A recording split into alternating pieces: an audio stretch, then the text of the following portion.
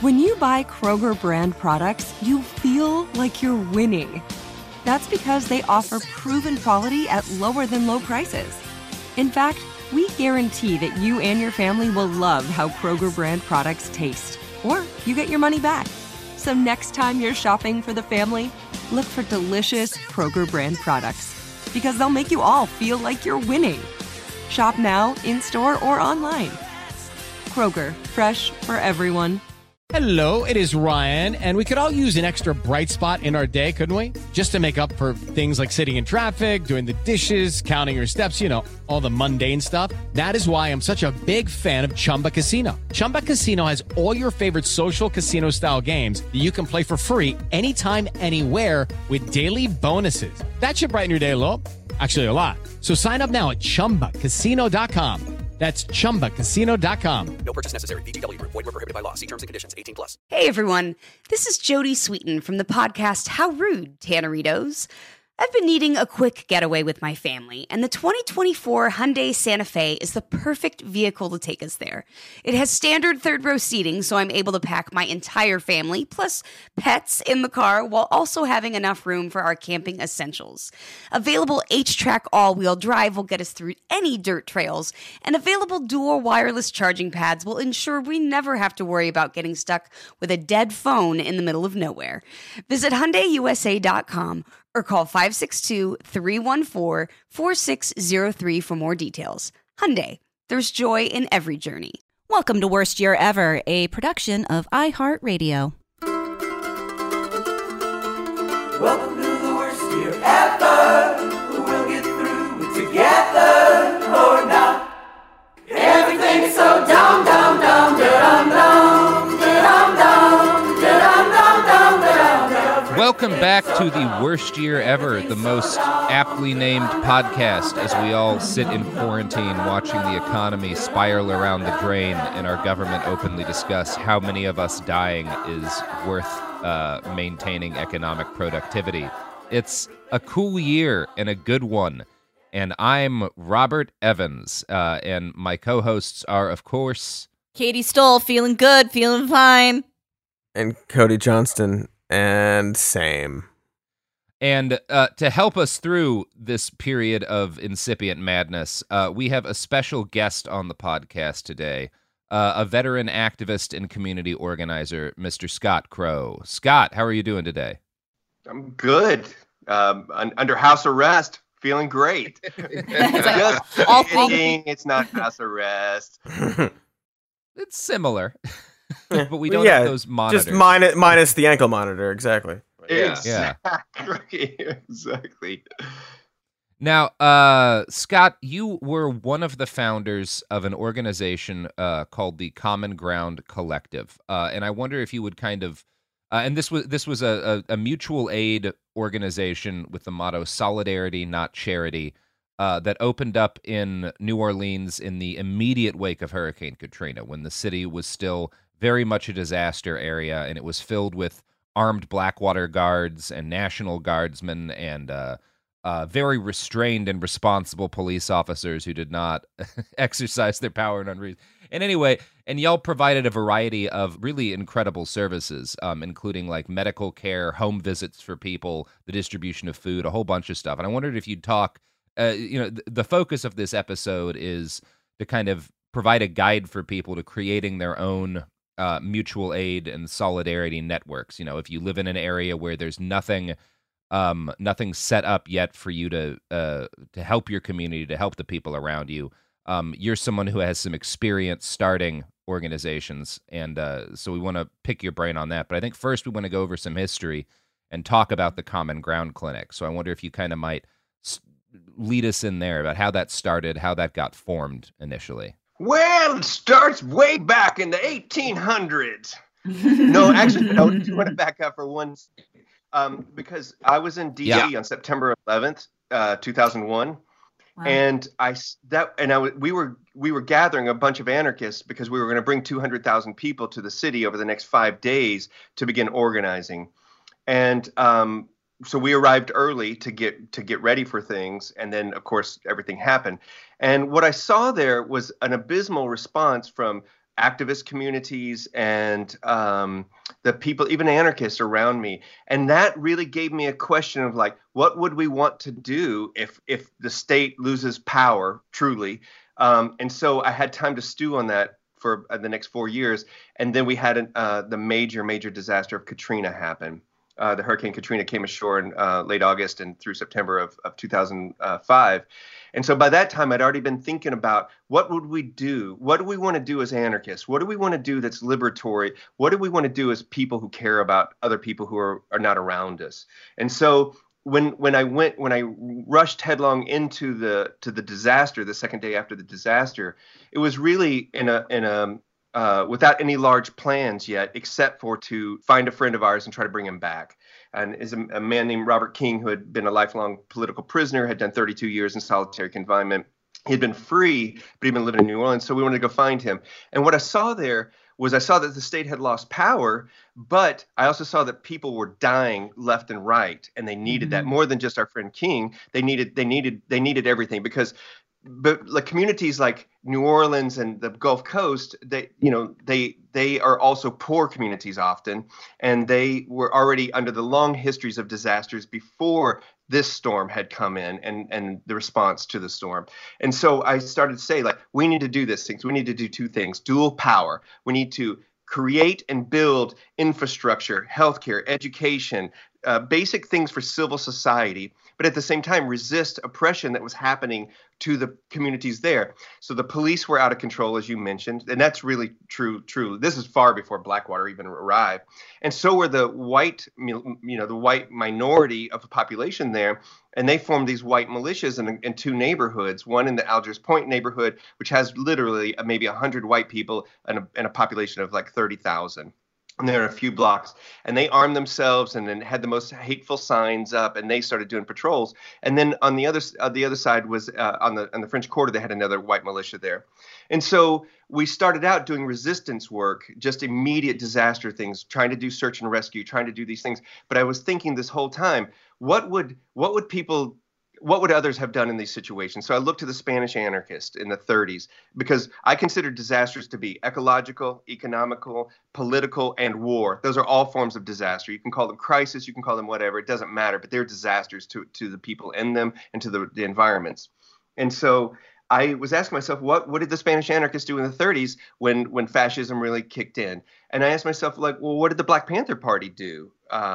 Because they had survival programs pending revolution. So they weren't just about taking up guns, and I'd known Panthers much of my life, 20, 30 years of political organizing. I'd known a lot of Panthers and talked to them about these survival programs, which was to feed people, to give them education, sickle cell testing, to do all these things that you would consider to be service work or just meeting the basic needs so that people can get a leg up and then they can get strong and go on to do what they want to do and to make their lives meaningful. And I was like, but as anarchists, how do I want to do this? I don't want to form an organization that is like top down and we begin to tell things. So how do we build this with the communities? And I looked to the Zapatistas in Chiapas, Mexico, and to see what they had been doing for the last 25 years before Katrina came ashore.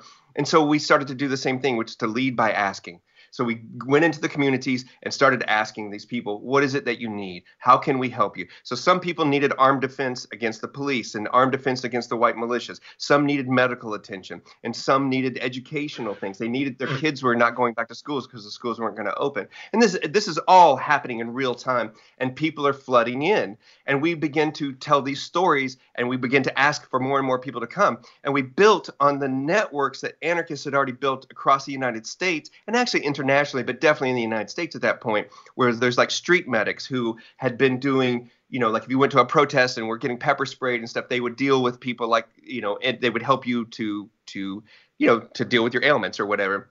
So the street medic networks were all over the United States. We'd been building them for the last 20 years. And then there was like legal teams and like all these different like decentralized Food Not Bombs, another network that feeds homeless people or feeds people, anybody who wants food, they provide access to food.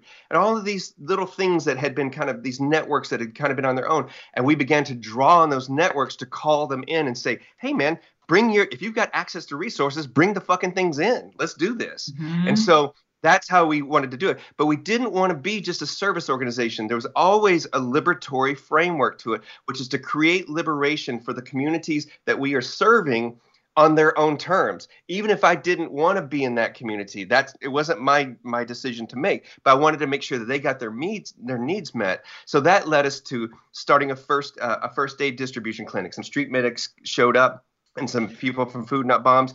And they were willing to start up the first aid station. And then we said, well, let's build a clinic. And then the question was, could a clinic become a hospital? Could we begin to build up from these infrastructures? So Food Not Bombs, they're beginning to feed people. Could we get a permanent place where we can be able to feed lots and lots of people who are not going to have access to food for a long time?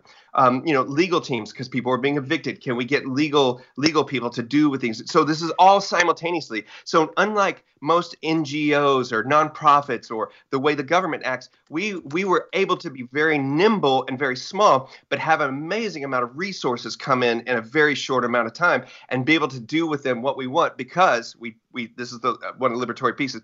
We didn't want to listen to what the government was saying. I'm not saying like the CDC, but I'm talking about law and order stuff, because that's all they were interested in trying to restore. But we wanted to break the law for the higher moral law of trying to help people follow the ethics of what we were going to do it as safely as we can. But so it involved all these things.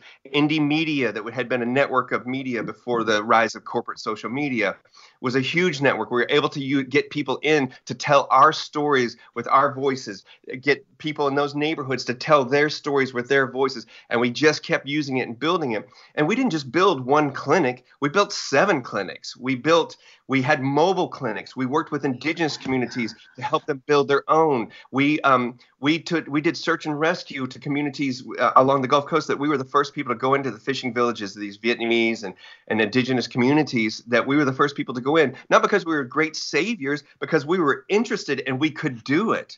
And we were willing to put our lives on the line to do these kinds of things. Again, not great heroics. It's just people doing what they think they should do.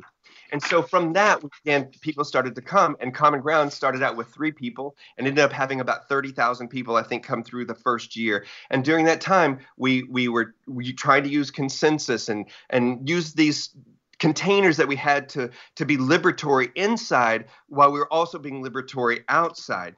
And so some of the work that we ended up doing were like cleaning up dead dogs, cleaning up houses, gutting houses, rebuilding houses. I mean, we did everything that you would want to do in civil society to help rebuild it from the beginning to the end. And it was uneven, and it was erratic, and it was difficult, but it opened this crack in history that, just like the Zapatistas say, we opened this crack in history to say, hey, could we open this up and do this more? Because everybody could see the failure of the government, but there was more to do than just protest against it. We knew, because it was immediate, because people were dying or almost dying, or they're in great care and need. So we needed to do that. And so that was kind of how Common Ground came together. And all of it wasn't my fucking idea. I mean, I'm not that fucking smart. But there was a lot, but I started to come up with this container of ideas of these networks, and then started, because of decades of experience with these people, started to call them in. And Malik Rahim, one of the co-founders, a former Panther in New Orleans and former Panther leader in New Orleans, he called his networks. And so you had all these different political tendencies working together under this common liberatory framework. Now, I could tell you all kinds of problems that it had, but we're not about to discuss that. But that's where we started from. And so we wanted to build on one hand and resist exploitation and oppression on the other hand. The police were not going to kill people. The white militias were not going to kill people. We were going to stop them from doing that. We were not going to let profiteers try to exploit people. We were not going to. We weren't going to let corporations exploit people. There's all this resistance stuff, but we were building at the same time community gardens, food security, individual gardens, trying to get food to people, free schools. I mean, the list is very long. I wasn't even actually prepared to talk about the list. That list is long of things that Common Ground volunteers brought. And yeah, that's a great overview of it, I think. And thank you for kind of summing that up. And I think what's amazing to me about the Common Ground Clinic, whenever I read about it, is the scale that this grew to, from, as you said, like 3 folks to something that was literally providing care to tens of thousands of people, which is like normally the kind of effort that we associate, that a lot of people, I would say, associate with kind of a state organization as opposed to something that's volunteer and activist based. And if I could say, though, it was because of the nobody expected it to happen. Nobody. And the government response was so abysmal. But the government response is always abysmal, right? We always know that because it's large bureaucracies. The same with NGOs. Yep. So what happened is that once we got a little foothold, even though we started out with $50, like money started to flow in and supplies to us because people were already sick of the Red Cross. They were sick of that within the first days and weeks. So we were able to get access to resources to be able to do this, which doesn't happen under normal circumstances. So we raised $3 million in the first 2 years. I mean, that never fucking happens. I mean, we were keeping the money in a shoebox largely, but there was nobody was profiting from it. Nobody was getting paid to do this. It was, but those were a phenomenal amount of resources that scrappy groups like this don't normally get. Yeah, and I think we'll want to talk about fundraising a little bit. But I think kind of where I want to start is from the perspective of, we've been trying to push people towards mutual aid opportunities. I think there's this kind of a massive, I've never seen anything like it, a national sort of mutual aid is like a mainstream topic of discussion right now in a way that it really hasn't been since I can recall. And we've been trying to push that on our show, and we've gotten a lot of folks who've gotten involved with things, but also a lot of folks who have been like, hey, I'm looking at the different lists people are passing around. There's nothing currently going on in my area. Maybe I live in a rural area, or I live in, a city that just doesn't have a lot of that going on. And what can I do? And so part of why the big part of why we brought you on today is you have some experience starting something from the ground up. And I guess that's kind of where I want to kick off with this next part of this is if somebody has an idea for how to help, what is your advice for starting to build an organization with which to provide that aid? Well, hang on. Let's back up just a second, because there's a fundamental foundation that needs to be there. Sure. And that's not about just how you organize. The logistics of organizing is the easy part, relatively, but there's a few things that you have to recognize that the government is going to fail at every turn. They're it's too big of a behemoth. And whether it's intentional or not, or all of that stuff, just recognize that the government is not one big entity. It's multiple agencies and multiple bureaucracies. I was going to say, I think that's a really important point to make. Especially if people are sitting here waiting for the news to come down the pipeline of what aid package is going to be passed and how it's going to affect me personally and how much I can depend upon that. Let's just assume that you're not going to get what you need, and hopefully a little bit comes along to help. But instead of just sitting here waiting, I guess what I'm saying. Yeah, I think that's an important thing for people to keep in mind as we sort of watch the national debate occur over the aid package that's eventually going to be put together by the government. This debate over what it will be and how much money folks will get, and I think kind of what you're getting at, Scott, is that regardless of what winds up pushing through, it's not going to be enough, and there will be problems. It's going to be uneven. Yeah. And the same with giant NGOs, too. Just recognize this, and nonprofits, too. And many of them will make money on this. Red Cross is going to make billions on this again. And so it's really important to know that government response will always be slow. It will always be bureaucratic. It will always be uneven. And most people will be left out of it at some level. And so that's just a fundamental. That's not even like trying to knock the government down or anything. That's just the reality of it. That is the reality of it. And once you're on that, then you don't have to worry about it anymore. Whatever, like you said, whatever comes in, great when that happens later. But right now we got to take care of things, right? So the second thing I think is really important is to not give in to fear. These are foundational things, because fear makes us all make bad decisions. And when we make bad decisions, we begin to do things that are really stupid. And fear is the biggest motivator for people to do stupid things like buy toilet paper. Right. And I'm not even, I think it's humorous that they do that, but it's just because people are afraid and they want to do something. So I'm trying to be a little more kind to them instead of, not the people who are trying to sell it and make money on it and think, fuck those guys. But the people who are genuinely like, I need to do something. I'm like, I guess wiping your butt is the biggest thing, but like you got to do something. So, but just recognize that fear, I'm not saying don't be scared, because I am terrified often. I was terrified in Katrina. I didn't want to be there. I didn't want to do those things. I wasn't on some fucking hero quest. I was just trying to do the best I could do in there, just like everybody else was. And so, and this is where fear gets really important, is that when you, in times like this, misinformation spreads really easily and far deeper and far more wide than you think it does. From your friends and your family, you're going to get texts that you're like, they're shutting this down, they're locking that down, this thing's happening. It's 90% of it is the telephone game that's not true. Mm-hmm. And a case in point that just happened in my own life was that I got a text from New Mexico, where I'm heading to tomorrow, and they're like, the whole state's going to be on lockdown. I'm like, it's one of the poorest states in the United States, and they're not going to be on lockdown because there's nobody to lock it down. There is no military, there's no police system to lock it down. And two, that doesn't even make sense. But all my friends there believed it because they had all got the same text from the same person that was a telephone text. Right. And it turns out it was not true at all. It was not true. It just was like not even true. So it's really important and because we're fighting a corporate media war, but that's where there's one side of it just wants to make money on this, and the other side wants to push their agenda. So it's hard to suss out misinformation. These are just foundations, and it may be boring, but you got to fucking think about it. You got to have critical thinking as the ground shifts underneath us and the time shifts. It's vital. It's vital. I think that we all have to. I've been trying to sit with my fear and my feelings of panic and to process that, metabolize it a bit, deal with it, ask myself bigger questions of where it's coming from so that I'm not spreading that to other people. But also, all of us serve a vital role in keeping each other informed. And we need to be very, very, very cautious about what it is that we share with people. If somebody asks me about something, I've been getting a lot of questions, is the military going to be rolling through the streets? And you're like, that is not a question that is not a thing that we're dealing with right now. Calling in the National Guard does not mean that.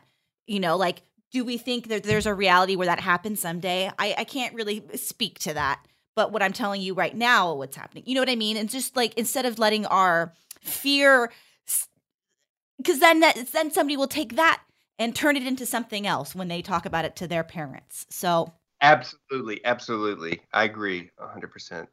Well, speaking of the government failing to deliver necessary services, and also speaking of disinformation and profiteering, here's Ed. Welcome to the worst year ever. We'll get through it together or not. With Lucky Land Slots, you can get lucky just about anywhere. Dearly beloved, we are gathered here today to... Has anyone seen the bride and groom? Sorry, we're here. We were getting lucky in the limo and we lost track of time. No, Lucky Land Casino, with cash prizes that add up quicker than a guest registry. In that case, I pronounce you lucky. Play for free at LuckyLandSlots.com. Daily bonuses are waiting. No purchase necessary. Void where prohibited by law. 18+. Terms and conditions apply. See website for details. Like many of us, you might think identity theft will never happen to you. But consider this. There's a new identity theft victim every 3 seconds in the U.S. That's over 15 million people by the end of this year, equal to the populations of New York, Los Angeles, and Chicago combined. Even worse, identity theft victims often don't even know they're victims. That's why LifeLock Identity Theft Protection alerts you to identity threats, even the ones that don't show up on a credit report, like data breaches, fraudulent bank transactions, loan and credit card applications, and crimes committed in your name. If your identity is stolen, your own dedicated LifeLock U.S.-based restoration specialist will work to fix it.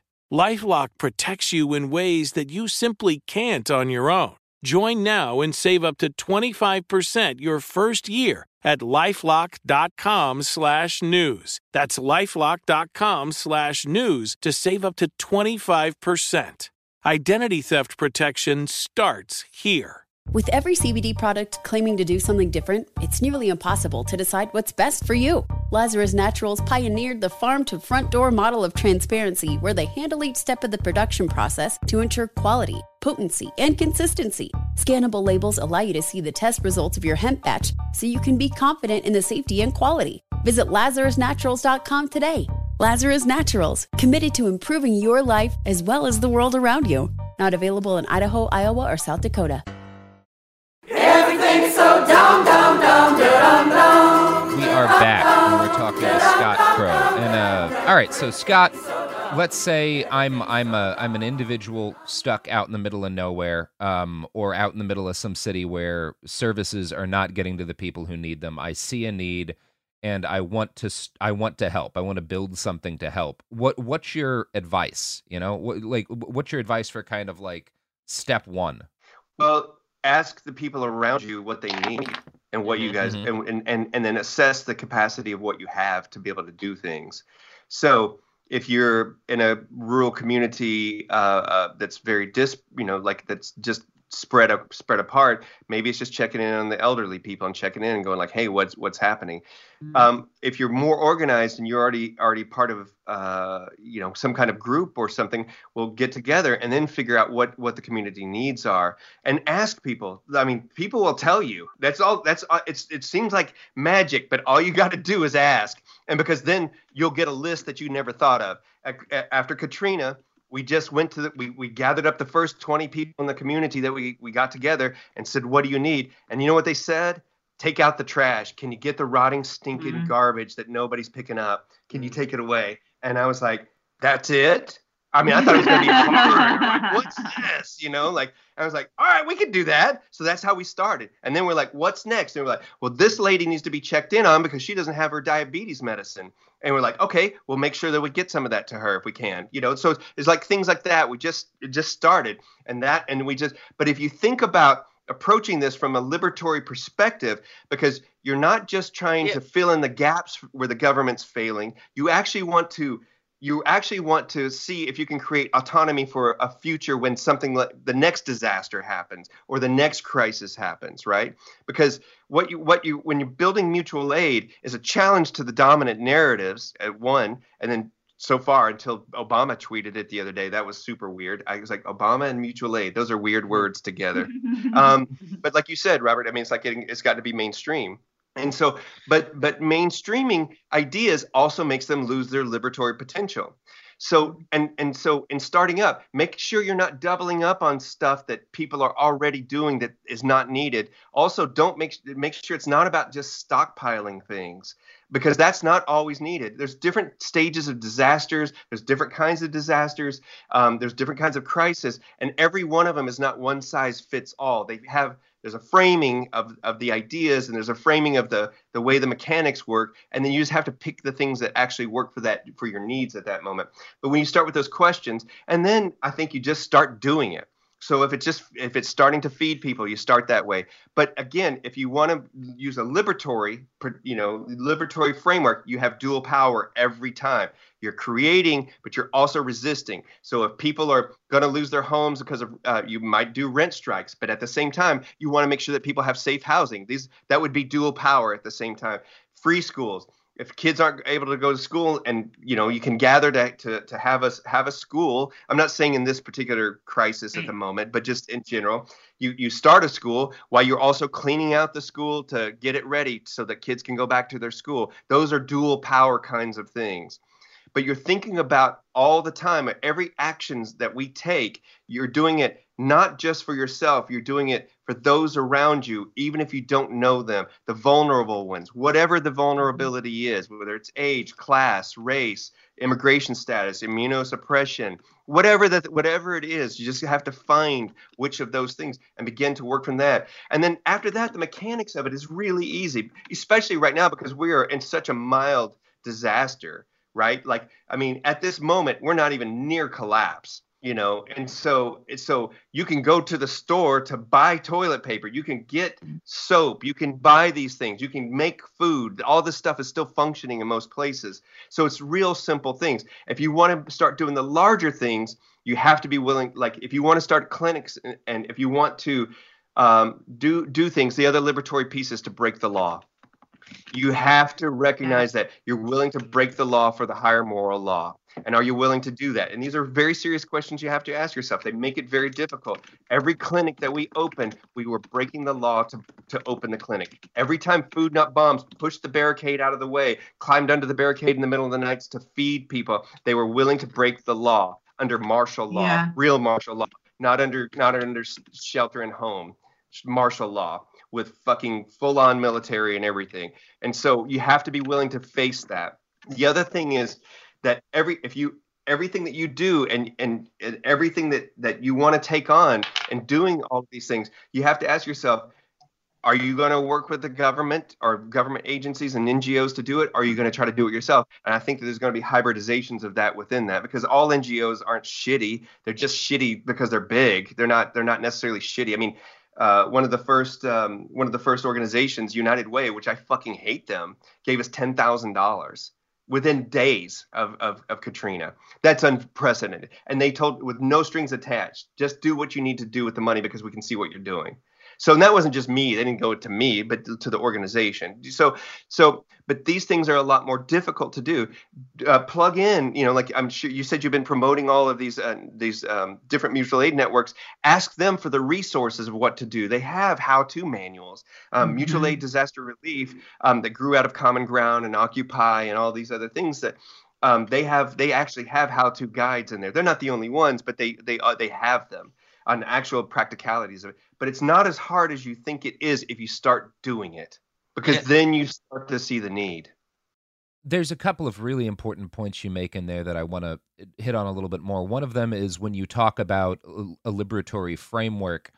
And I think that what you're talking about, if I'm not mistaken, is this idea that you should not just be providing immediate aid to people. You should be kind of liberating them from their dependence on the system and from their dependence on, from the vulnerability that they're feeling in that moment in a longer term way. So you're not just handing someone food so that they have a meal. You're trying to provide them with long-term ways to meet those needs, to where they're not just sort of waiting for it to be handed to them or it's this idea of right now, I think people feel there's a huge amount of helplessness that people are feeling right now because they're just kind of waiting for the federal government to step in and do something, and they don't know if they're going to be able to stay in their homes. And a piece of liberatory activism is like, well, okay, what if we make it so that, what if we take action to make sure that they will have a roof over their head, like activists in Los Angeles are doing right now, occupying state-owned homes, opening them up, furnishing them, and putting people inside them, and saying, we're not going to wait to make sure the government is keeping people in their houses. We're going to provide houses. And we have to break the law to do that because it's we have to break locks. We have to crack our way into these buildings. We got to use our bolt cutters. So I think that's an important thing. And the other thing you've brought up, that's really, I've spent a lot of time in war zones. And one thing I have noticed over those trips in Iraq and Syria and Ukraine is that almost no one has anything nice to say for the large international aid organizations who actually lives in those areas, the Red Cross, the United Nations, these big organizations like the NGOs. Like if you want to hear NGOs get shit-talked more than anywhere else in the world, go to a refugee camp or go to a city that's been, they are, and they talk about how these people like roll up in big fancy up-armored Suburbans and how they stay at hotels and eat nice food. And it's the only aid organization that I have ever come across in my travels that 100% of the people in the affected areas had had purely positive things to talk about is the Free Burma Rangers, because they're a medical collective. They are a small, nimble group. And they roll into an area and ask, what do you need? We know how to provide medical care. These are our capabilities. What do you need? How can we meet them? And they do it. And I've never heard anyone in the areas where they were working have anything to say for them, but I'm grateful they were there. They saved my life, my cousin's life, such and such. So that really hits home for me, this idea that you should be proactive about figuring out what people need as opposed to trying to sit at home and be like, what can I provide? Well, go out and ask people what's necessary and then try to build a framework for providing it. And I guess the next thing I'd kind of like to ask you about is So Common Ground expanded very rapidly to fulfill a wide variety of additional niches beyond sort of its initial the initial motivations behind its founding. And I kind of am wondering what advice you have for people when it comes to expanding and when it comes to working with larger groups of people and sort of the different pitfalls that can come up. Because the more folks that get involved, the more money that gets involved, the more problems you're going to have. Like, right? That's one of the great pieces of lyric truth. More money, more problems. Yeah. Let's talk about dealing with that. People internally stole money from us like crazy. People stole tools from us like crazy. You know, we'd buy $25,000 worth of tools, and people internally would steal them. So it was a mess. I mean, it was like I often describe it as a beautiful train wreck internally. I mean, that's the truth of it, because we didn't build it from before. So there's no relationships except for the few of us at the very core of it, at the very beginning. Other than that, it was just whoever came in, or they were more distant as they were coming in. And so people brought in all their assumptions. They brought in all their privilege. They brought in all of these things to it. And it's definitely difficult to mitigate. We even hired this nonprofit to do anti-racist trainings for us every week. A local group, this group that started the whole anti-racist movement in the United States, as far as like doing trainings in the 1970s. And, we always ran into conflict with people who didn't want to go to the trainings or wanted to do those things, even though they're largely white, largely middle class, largely young. And they were also working in communities fully outside of that they had ever been in before, some of the poorest in the United States, some of the most marginalized in the whole country. And so so it's always difficult. There is no magic panacea in that. And in fact, my book is full of heartbreak about that. But one thing is that I definitely want to that I would take out of that is that I'm not an activist. I don't consider myself an activist. I want liberation. I don't want to fucking make things just a little bit better. I want to alleviate suffering when and where I can, right?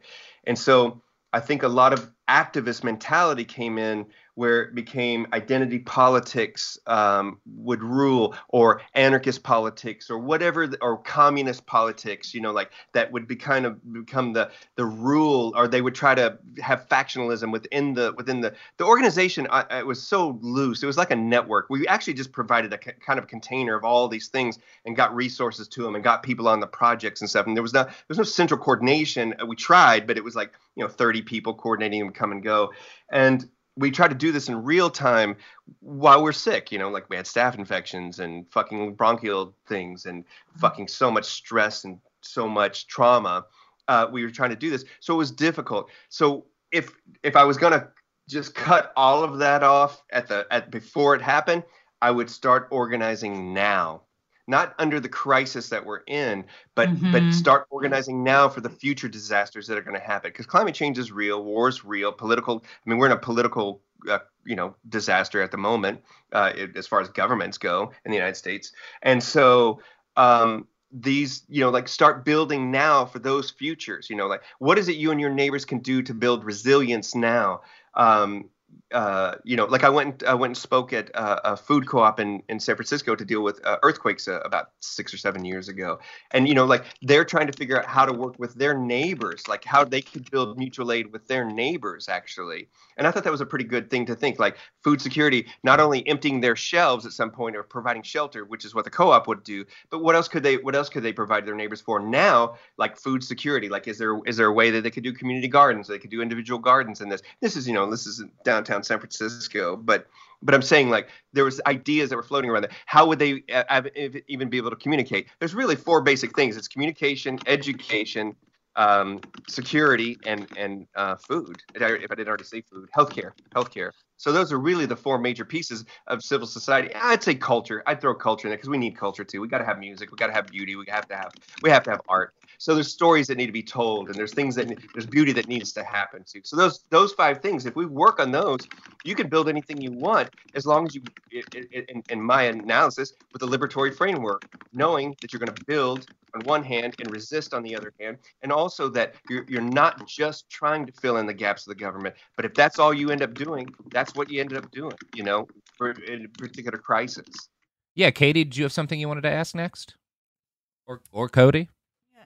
I don't. This is wonderful and so helpful and useful. I've talked to so many people who have the questions that you have answered, because I think we're all in the sort of situation where, like you've been talking about, where we have this drive to do something, and there's no sign-up sheet.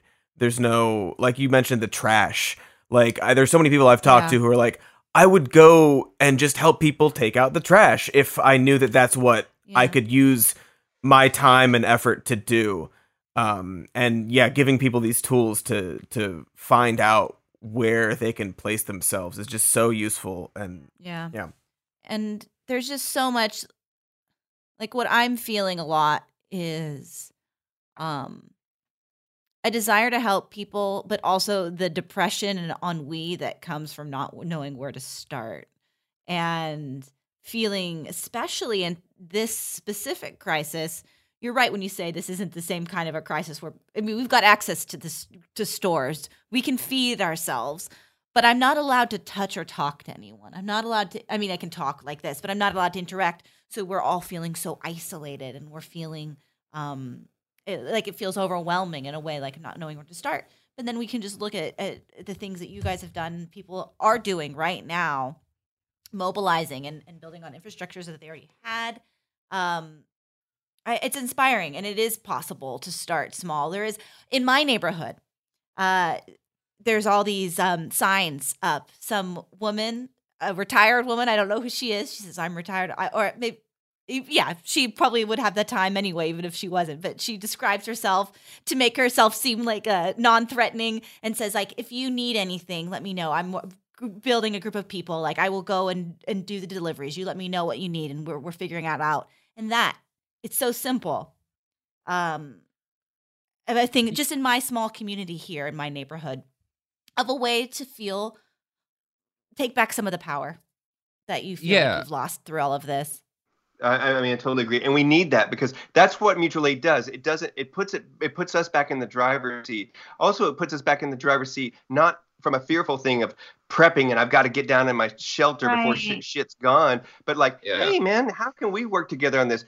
And like maybe food, maybe food security in an immediate disaster, not this one, but in immediate disaster is like, instead of me stockpiling food, I stock, maybe me and my neighbors all stockpile food together in a house where we work together on it. And I'm talking about my neighbors who I barely even talk to, I'm saying, like, people that you got to reach outside your own, especially those who are more vulnerable, shut-ins and people like that. I think it's really important.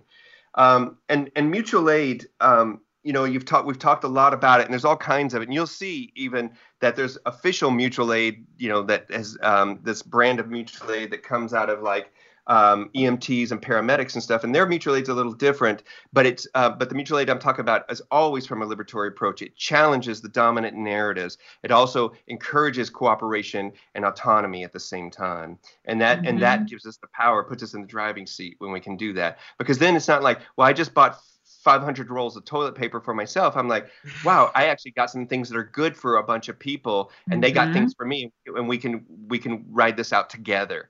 And there's just a lot to that. And, anecdotally, I saw it, and not in a Pollyanna way. I watched people with nothing give away their last resources to other people over and over again, not knowing, like, if water was coming or if food was coming, they would give it away. I didn't see that one time or two times or four times. I'm like, wow, no, I saw it hundreds of times. And so I know that people will do that. And then you just got to, but also mutual aid is making some hard, dirty decisions not to let those assholes take over, who are afraid, who want to walk around with their guns and fucking try to threaten everybody because they're so scared. So it involves, multiple things with that now. One of the things that I've been trying to push to people, because obviously I've been talking about armed self-defense for a while as it sort of regards the left. And so people started reaching out to me when the gun buy panic started. And I've been really trying to push people away from picking up AR-15s and AK-47s. And if you're going to get a gun, a .22 is a reasonable choice. And it also, it improves your ability to provide, for example, meat for your community, right? Like if things get really bad in a future disaster or something, you could be hunting rabbit, squirrel. Like there's a variety of different small game you can put together. And that's a more realistic community self-defense scenario for a lot of people than needing to fight off a militia. Like that's exactly a more likely You're gonna shoot situation. somebody for toilet paper? Oh my God. Like, I just shot those people for toilet paper, man. I feel good about myself. Yeah. And guns are interesting too, because I get a lot of questions about guns. And, like I would say, depending on the scenario, just in the framework, depending on the disaster, like in the top 15 or 20 things, I don't know if I would even put guns on that always. It just depends on what you're like in this crisis. Obviously, no, at this stage, no way, like way more. The same with gold and cigarettes and things that people want to use as commodities. I'm like, good luck with Mad Max life, because I don't want any of that stuff. You can shove that up your ass. Actually, all that gold. I'm telling you, I'm like, I'm not trading my gardens for it. I'm not going to trade my food for it. And I'm not going to shoot you for it. That seems like a perfect time to interject and say, we need to go to another ad break. If you've got worth gold, more than if you've got stuff that you want to barter for, this is the time. Use it for these products and services. Welcome to the worst year ever. We'll get through it together or not. With every CBD product claiming to do something different, it's nearly impossible to decide what's best for you. Lazarus Naturals pioneered the farm-to-front-door model of transparency, where they handle each step of the production process to ensure quality, potency, and consistency. Scannable labels allow you to see the test results of your hemp batch, so you can be confident in the safety and quality. Visit LazarusNaturals.com today. Lazarus Naturals, committed to improving your life as well as the world around you. Not available in Idaho, Iowa, or South Dakota. This is Amy Brown from 4 Things with Amy Brown. Today, healthier is happening at CVS Health in more ways than you've ever seen. It's wellness destinations for seniors, including select locations with Oak Street Health and CVS Pharmacy. It's doctors, nurses, pharmacists, and everyone in between offering quality care and support virtually, in person, and on the phone. It's in-home evaluations through Signify Health and meeting mental health needs through Aetna. And those are just a few of the ways that healthier is happening. To see more, visit cvshealth.com/healthier happens together. CVS Pharmacy, Oak Street Health, CVS Specialty, Signify Health, and Aetna are part of CVS Health. Eligibility and services vary by location and individual. If a new house is on your wish list in the next 5 years, grow your savings faster and experience your dreams with an Ohio Homebuyer Plus account from Kemba Financial Credit Union. A savings account specifically designed to save for a new home, where you can earn 7% APY, a $500 matching bonus, and a $1,500 mortgage closing cost credit. Learn more at Kemba.org. Offer expires March 31st, 2025. APY equals annual percentage yield. Restrictions apply. NMLS 292230. Equal housing lender. Federally insured by NCUA. Everything's so dumb. And we're back from those products and services. You guys probably have considerably less gold now. Yeah, I'm always amazed at people buying gold in disasters like this, because I just can't think of one where gold will be particularly helpful. I can think of one where I can imagine situations where people will want extra food or medical supplies or even ammunition, but I really have trouble imagining gold being useful in any disaster situation I can envision. No, I mean, maybe long-term crisis, like you're Sure. years and years into it, and you're just like doing barter economies, but you're so far away from that. If that's the first thing you're going for, man, you're going to get hungry real fast, and people are going to fucking shun you. Because nobody wants your fucking gold. I can tell you, nobody wants your gold. It's like, what is your gold even worth? It's like, how do I spend this? Like, if you were like reaching up to, like, if my boat was coming by in Katrina and you had gold, I would be going like, why? I wouldn't go, get in. Right. So let's talk about knowing when collapse is going to happen. Can we, if you don't mind? So collapse is always uneven. Everybody thinks that they're going to wake up like the movies, and it's one day it's like everything is different. Mm-hmm. Well, it's usually not like that. It's uneven in fits and starts. I'm not saying not localized. If you have a disaster, like a environmental disaster or war, those are very localized. But pandemics are very international, and so there's different stages of disaster and collapse. And one of my gauges, if I'm ever worried, I'm never, and I'm going to be clear about this. I am never, ever worried about martial law. Never worried about it.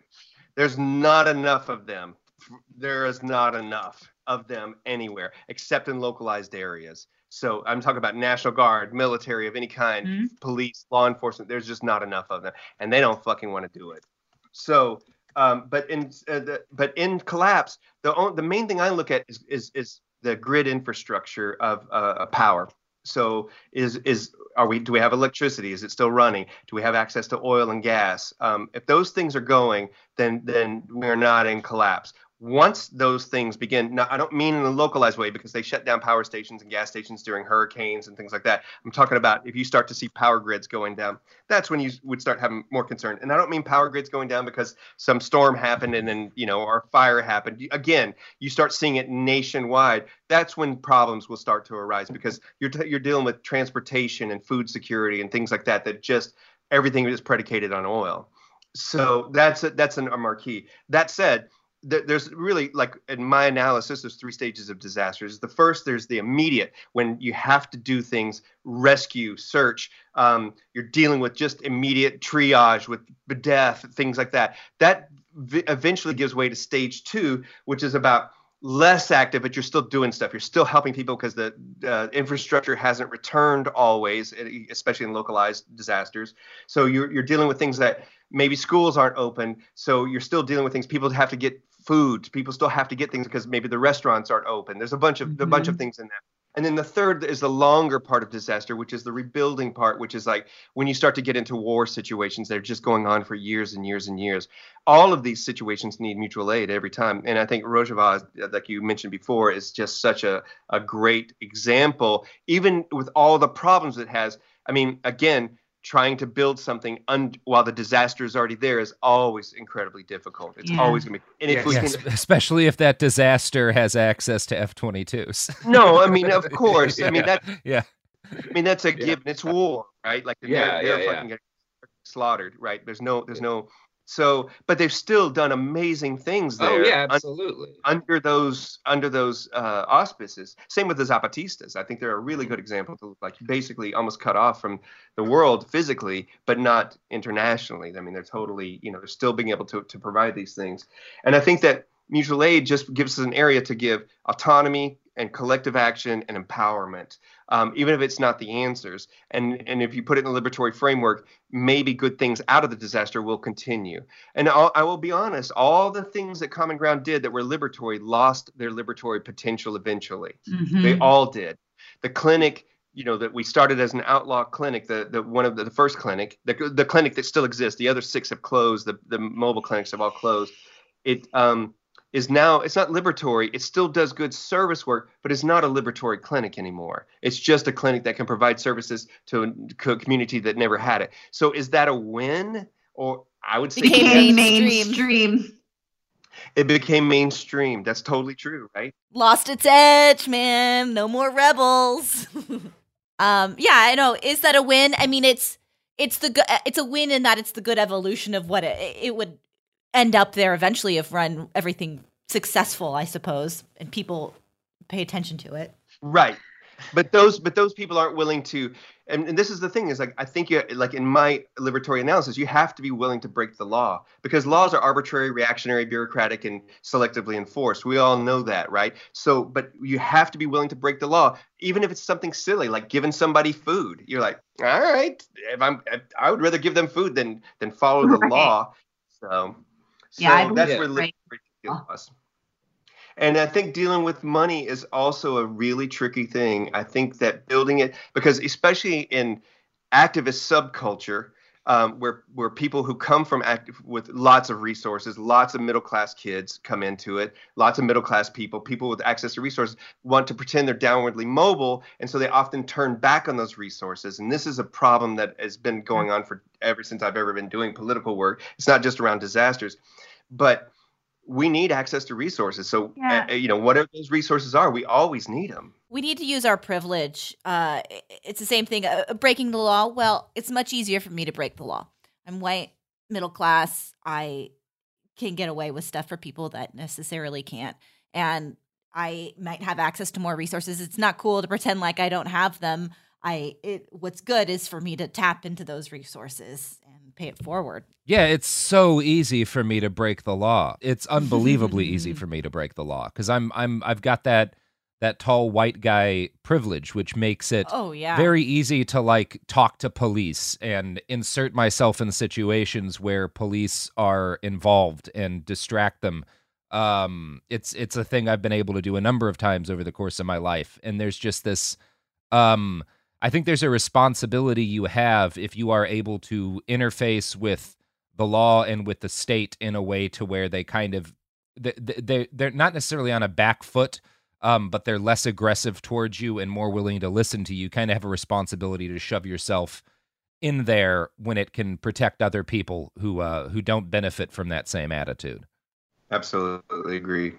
So, Cody, did you have any questions you wanted to get into here? Leave me alone, Robert. I will never do that, Cody. Don't you dare ask me the same question, Robert. Back off. No, this has been incredibly thorough and illuminating. Yeah. Thanks. I don't have the answers. I mean, that's the fucking truth of it. I'm not sitting here on the top of the mountain going like, hey, man, this is all going to work. I'm with everybody else. I'm just trying to figure it out and come along, but had made quite a few mistakes along the way and have been in some stupid situations that where it was needed.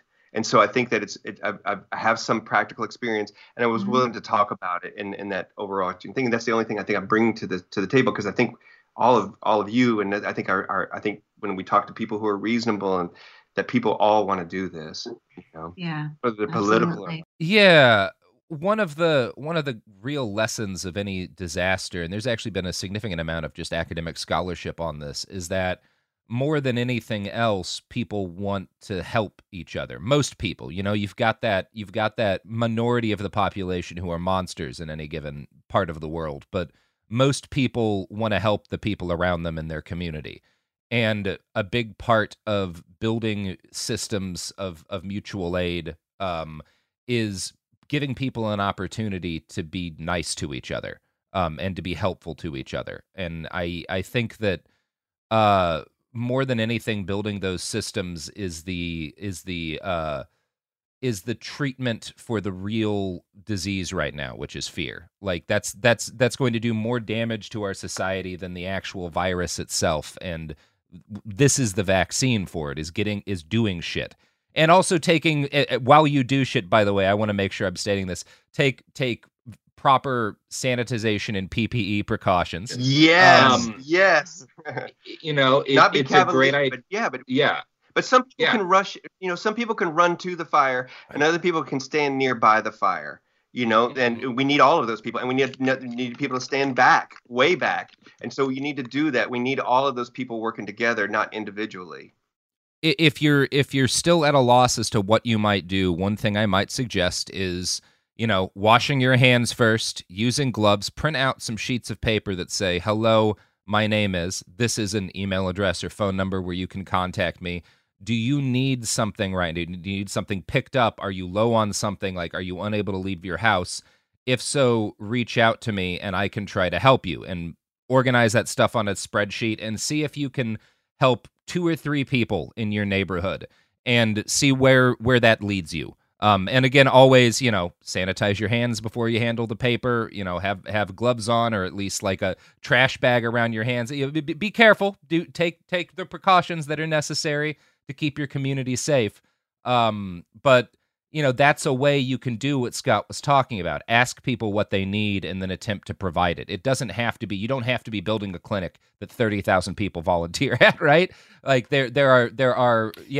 smaller there are scale levels ahead of that. Yeah, like the woman in my neighborhood, she put flyers up around the neighborhood, and maybe somebody that sees that will be able to use that resource. It's not 30,000 people; it's one woman.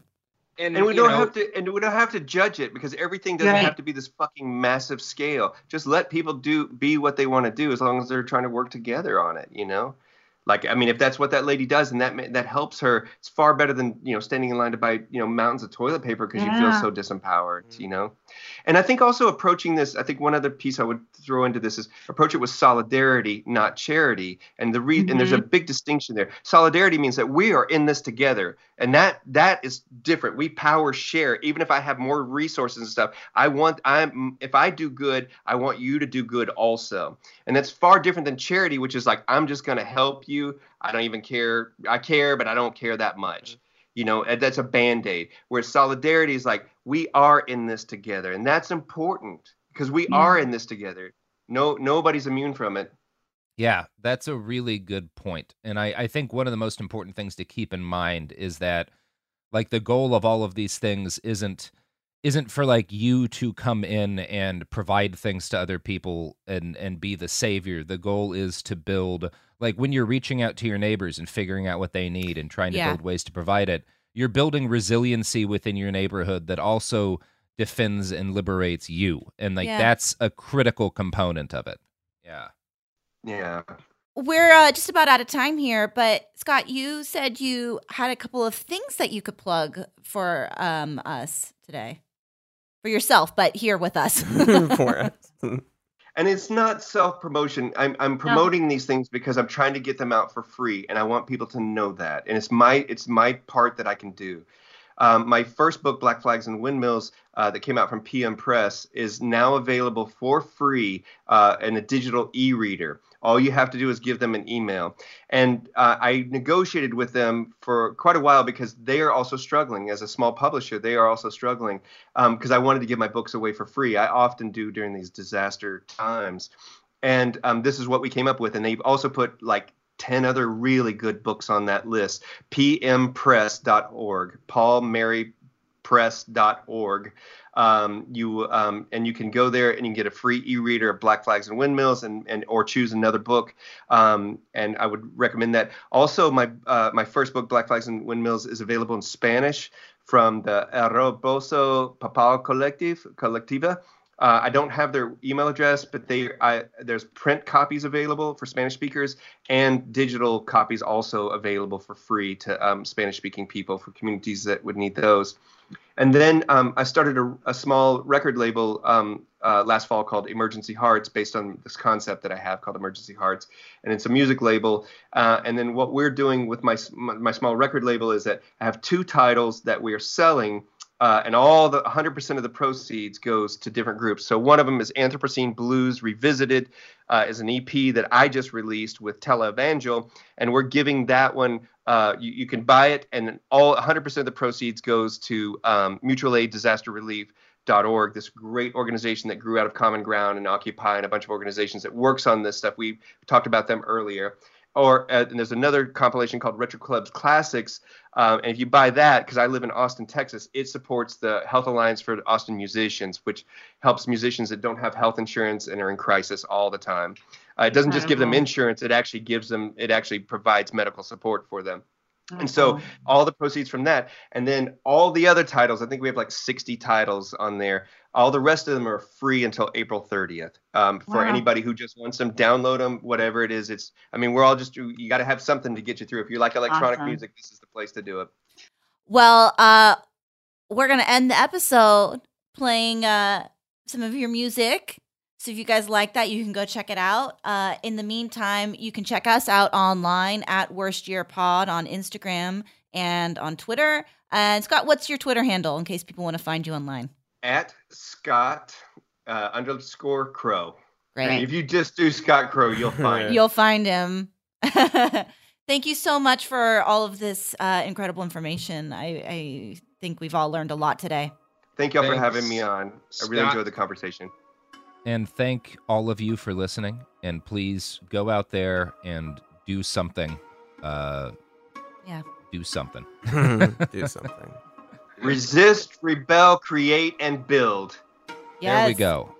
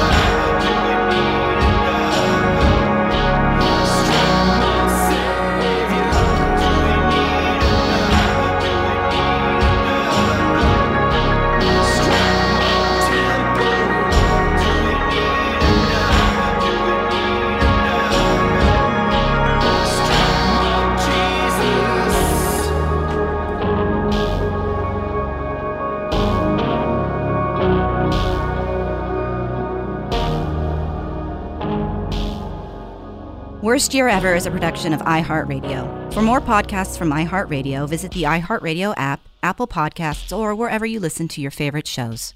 With every CBD product claiming to do something different, it's nearly impossible to decide what's best for you. Lazarus Naturals pioneered the farm-to-front-door model of transparency, where they handle each step of the production process to ensure quality, potency, and consistency. Scannable labels allow you to see the test results of your hemp batch, so you can be confident in the safety and quality. Visit LazarusNaturals.com today. Lazarus Naturals, committed to improving your life as well as the world around you. Not available in Idaho, Iowa, or South Dakota. If a new house is on your wish list in the next 5 years, grow your savings faster and experience your dreams with an Ohio Homebuyer Plus account from Kemba Financial Credit Union. A savings account specifically designed to save for a new home, where you can earn 7% APY, a $500 matching bonus, and a $1,500 mortgage closing cost credit. Learn more at Kemba.org. Offer expires March 31st, 2025. APY equals annual percentage yield. Restrictions apply. NMLS 292230. Equal housing lender. Federally insured by NCUA. We went from normal life, healthy child to acute lymphoblastic leukemia, or B-cell ALL. The St. Jude team came up to get CJ via ambulance. Shortly after that, I noticed a rainbow. It meant that there was hope. We were driving into hope. To have hope is to have your child healthy, and we have that because of St. Jude. You can help kids fight childhood cancer. Please become a St. Jude Partner in Hope today by visiting musicgives.org.